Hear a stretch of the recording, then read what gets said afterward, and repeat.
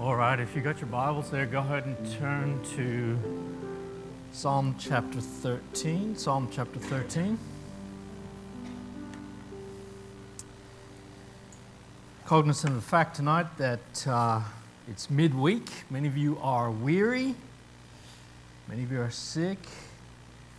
And through the conversations that I've had over the past couple of weeks, there are many that are battling through tough seasons. So my desire tonight is to keep this relatively short, be an encouragement as we go into our time of prayer.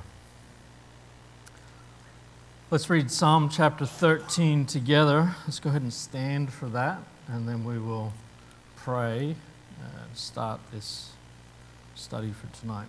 Psalm chapter 13 says, "How long wilt thou forget me, O Lord? Forever? How long wilt thou hide thy face from me? How long shall I take counsel in my soul, having sorrow in my heart daily? How long shall mine enemy be exalted over me? Consider and hear me, O Lord my God. Lighten mine eyes, lest I sleep the sleep of death. Lest mine enemy say, I have prevailed against him, and those that trouble me rejoice when I am moved. But I have trusted in thy mercy. My heart shall rejoice in thy salvation. I will sing unto the Lord, because he hath dealt bountifully with me." Let's go ahead and pray, and then you can be seated. Gracious Heavenly Father, Father, you are good to us. Father, despite the circumstances of our lives, despite the complexities of what happens around us, the complexity that we see within the world, within the political systems, within the things that are going on, Father, you never change. Father, you are always good to us. Father, tonight as we study your word, and then as we come together and as we pray, Father, I pray that our hearts would be lifted. Father, we would desire to glorify you. Because, Father, you are good. In your name, amen. Go ahead and grab a seat. Again, thank you for being here tonight. Psalm chapter 13, we can really break this psalm down into three sections. Verses 1 and 2, we see David's heart condition. In verses 3 and 4, we see David's heart cry.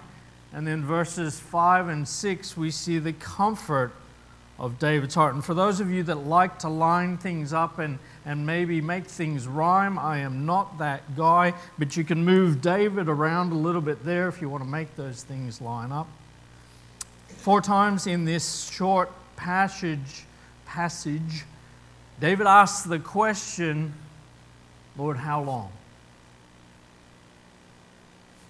I'm sure, like me, many of you have asked that same question. God, how long?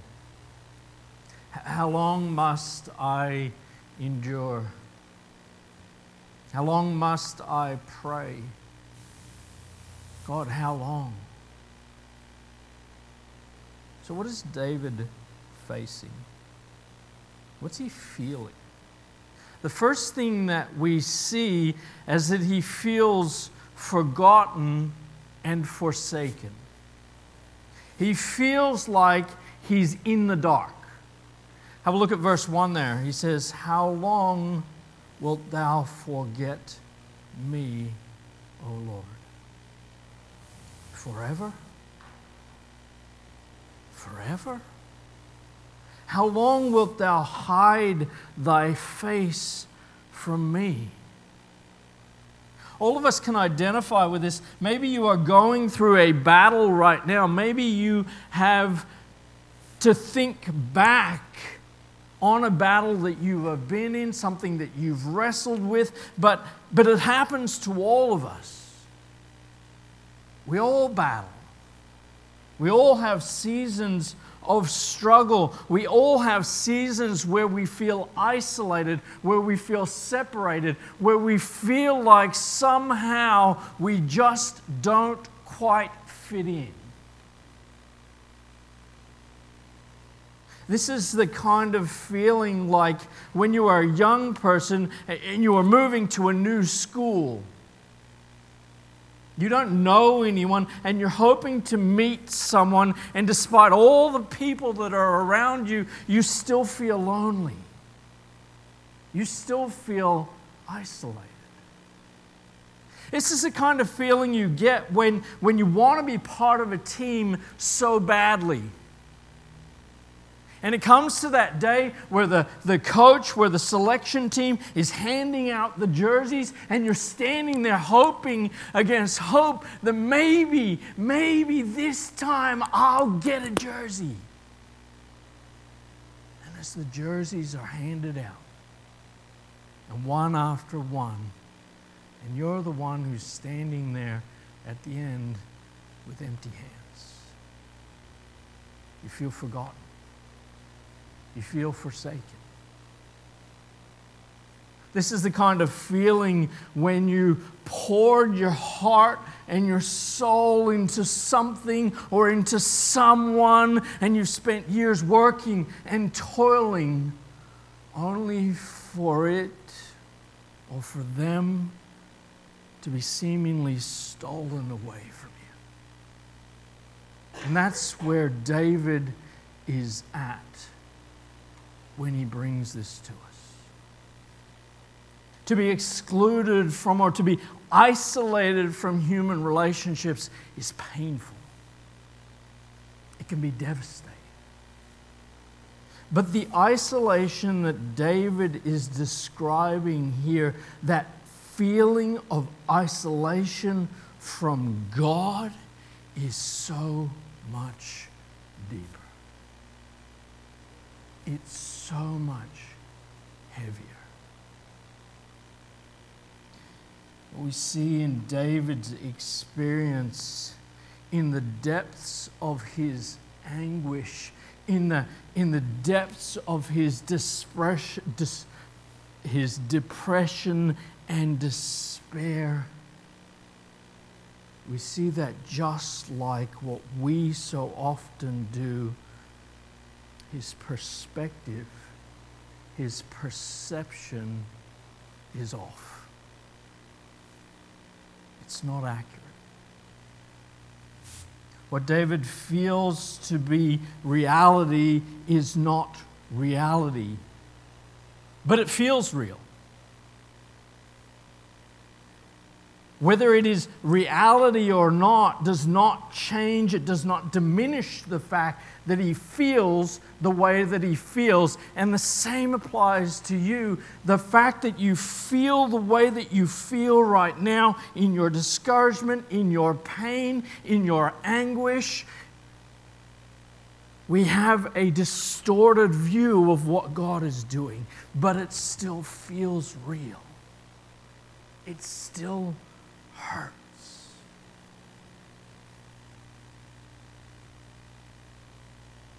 We see the same sort of mentality with the people of Israel over and over and over again. And they say, surely God has forgotten us.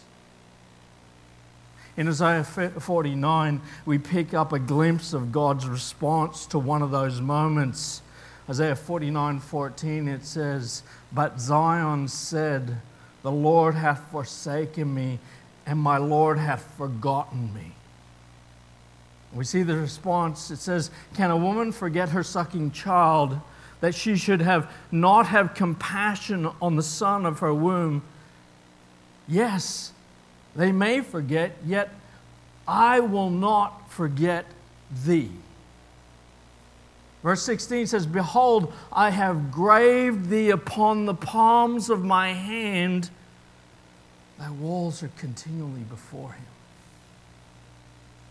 David has lost perspective, and he feels it in his very soul. He, like some of us here tonight, or some of you at home listening online, feel forgotten, feel forsaken. We also see in verse 2 that he feels sorrowful and secluded. There is a battle between his mind and his emotions. Verse 2, How long shall I take counsel in my soul, having sorrow in my heart daily? How long shall mine enemy be exalted over me? Why do I feel the way that I feel? Why can't I just conquer this? Why can't I get past this? Why can't I figure this out? God, why is this continuing to happen? Why can't I get some reprieve from this? What is happening here happens to so many of us. David turns it over and over and over and over again in his mind. And if David's anything like I am, I'm constantly trying to strategize and figure out, how do I fix this? What do I have to do? How do I make it look better? How do I reshape this so that it's not hurting so much? But the longer he tries to figure it out, the longer he thinks about it, the longer he surrenders his mind to it, the more he dwells in self-pity. The more he spends time in a place where he should not be. And to add insult to injury, we see in verse 4, he says, And my enemies are laughing at me. David's perspective, his mindset, his outlook is off. And so often that's exactly where my heart goes. When I'm in a struggle, when I'm in contention, when we are warring. Verse 4 says, Lest mine enemies say, I have prevailed against thee, and those that trouble me rejoice when I am moved. David's looking at the situation, and he's looking at how other people are looking at the situation. So where does this take us? Where do we so often end up in these situations? How do we typically, as men, as humans, how do we respond to this type of hardship? There's typically two ways that we go. Either we end up wasting a lot of time. We get lethargic, we get despondent, and we just, you know what, it's just not even worth it anymore. Nothing's going right for me. Why do I even bother? I might as well not even get out of bed. We stop doing the simple things. We stop making the bed. We stop cleaning up in the house. We stop doing things, dressing properly. We start doing this stuff because we're in this place where our heart has gone to the wrong spot. And if we don't do that, the opposite is we end up trying to bring so much stuff into our lives to fill in as much time as we can so I don't have to think about it. I want to consume my time every moment from the time that I wake up till the time that I go to bed. I want to pack in there as much stuff as I can so that I just don't have to feel the pain anymore. I don't want to think about it. God, why is this in my life? Why haven't I been able to deal with this yet? I don't feel like I'm getting an answer for you, so I'm going to put more stuff in my life. And that's typically where we go. We go one way or we go the other. We become destabilized and fear creeps in. Anger creeps in. Frustration creeps in. And instead of drawing closer to the brethren, we push away from other believers because they don't understand what I'm going through. You know, my dad taught me a few things when I was growing up, and even especially as I was a young adult. He taught me a few things that are wise not to do when you're in these positions. One of the things he told me is don't make major decisions when you're in a situation where your heart is being torn, where you're in a situation where you are struggling, where you are contending, where you are battling. Don't make major decisions. Why? Because your thinking, your emotions are influenced by that.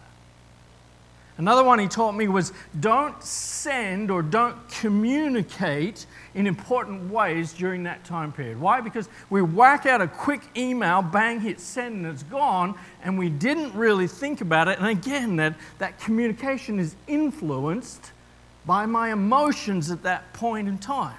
One of the greatest places that we see this is social media, where something happens to me and the first thing I do is whack it on whatever your social media platform is. I'm not on social media, so I don't even, other than Facebook and Twitter, I don't even know what exists anymore.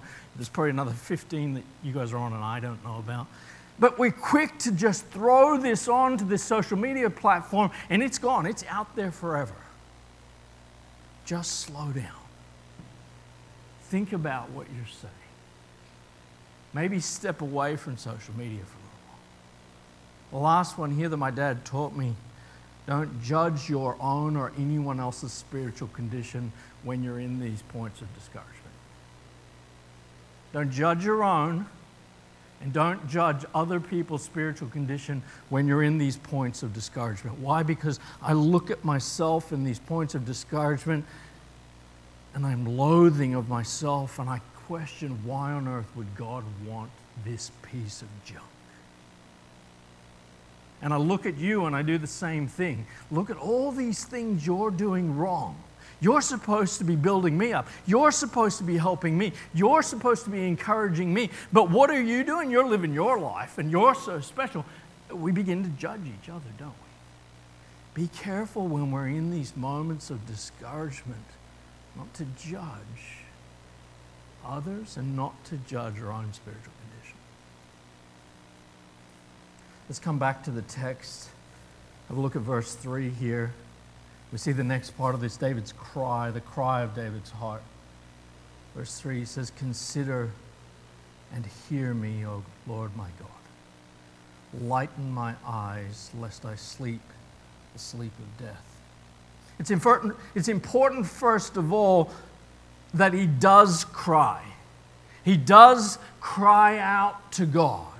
David knows this. In Psalm 32, verse 3, you remember he says, "When I kept silent, my bones waxed old through the roaring all the day long." It's important to cry. It's important to cry out to God. And for those of you who are men here and you're going, hang on a second, that's not how I grew up. I had to learn to cry. I came through the military and I was calloused and I was hard, and I sat with a pastor friend and he counseled me through some stuff that I had dealt with in the military, and we got to the end of the conversation and we'd not ever talked about crying. And he said, "Phil, I'm going to pray that you learn to cry because you are hard and you are calloused, and if you can't mourn and weep about these things, how can you cry out to God?" Some of you come from generations where crying is a sign of weakness. God wants us to cry out to Him. We need to come before God humble and weak and be willing to weep before Him.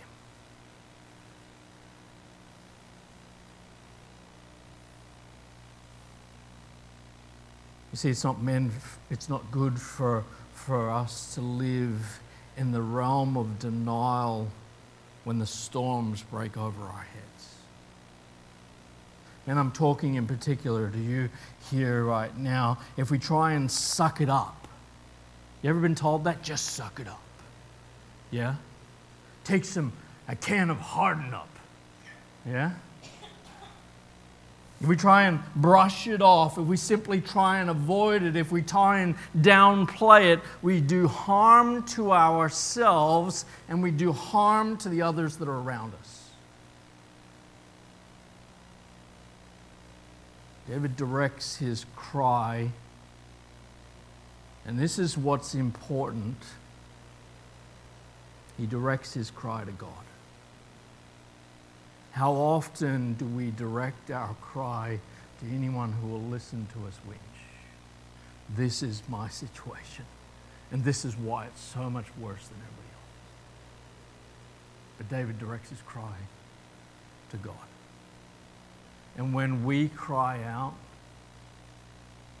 when we come before God, He hears us. David helps us here with this example. In the midst of his hardship, in the midst of his tears, he cries out to God and he says, "Consider me, O God. Consider me, O God." We don't talk about it much in church, but when a person reaches that point of despair, when there seems to be nowhere else to go, David describes it in this way. He says, "Lest I sleep the sleep of death." Because the overwhelming pressure and the burden of these things, real or perceived, may be such as to discourage us so much as unto death. You know, in Australia, each year more than 3,000 people take their own lives in suicide. Most of those people wouldn't have the hope that we have. Most of those people wouldn't have the relationships and the encouragement that we have. But here is David, a man after God's own heart, saying, "This is so intense, this is so deep, this is so painful, that God, I don't know if I can make it."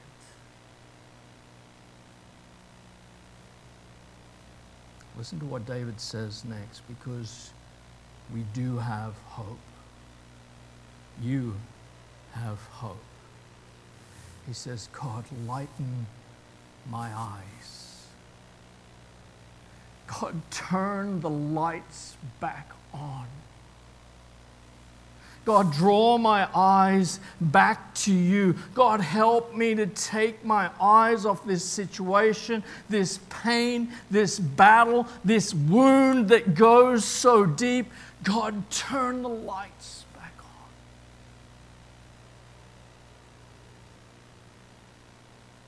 Let's look at the last couple verses and let's see David's comfort. Why I love these verses and why they've come so much to mean to me is that nothing's changed.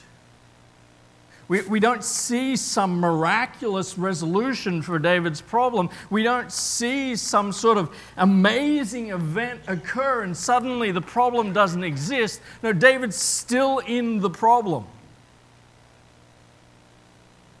But something has changed. We see a change in David's perspective.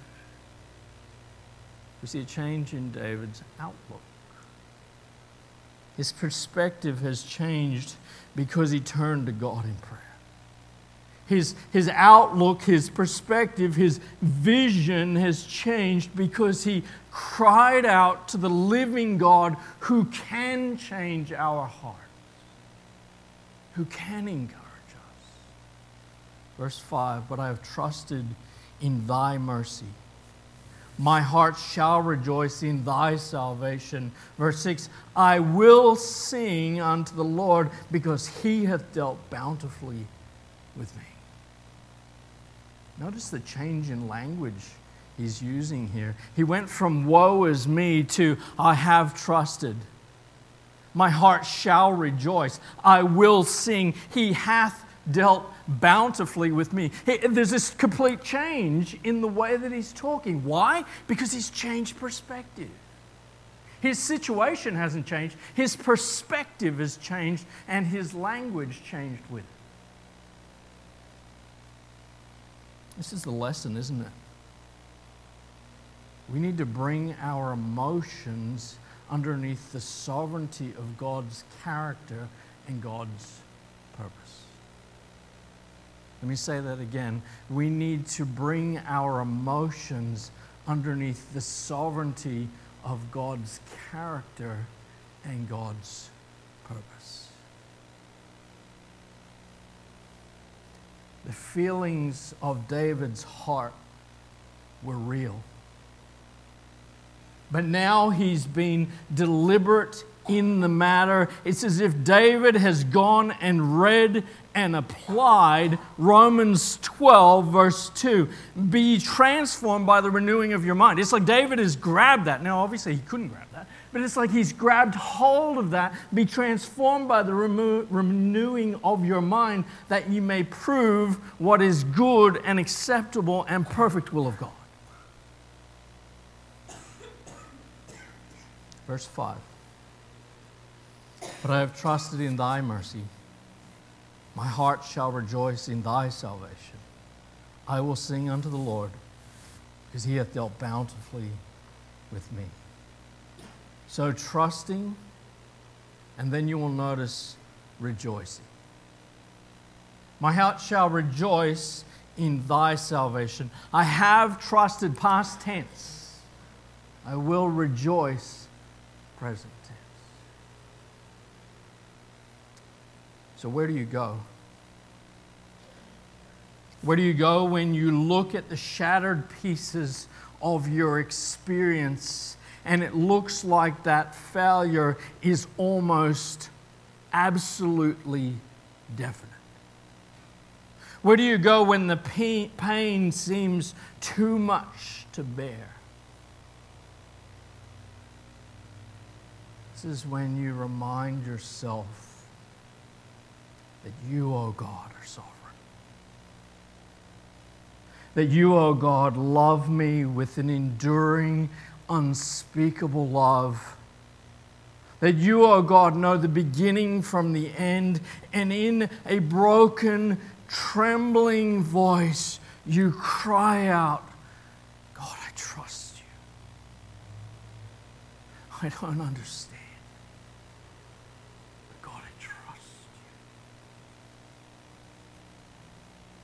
There's intentionality here, isn't there? There's a choice to make.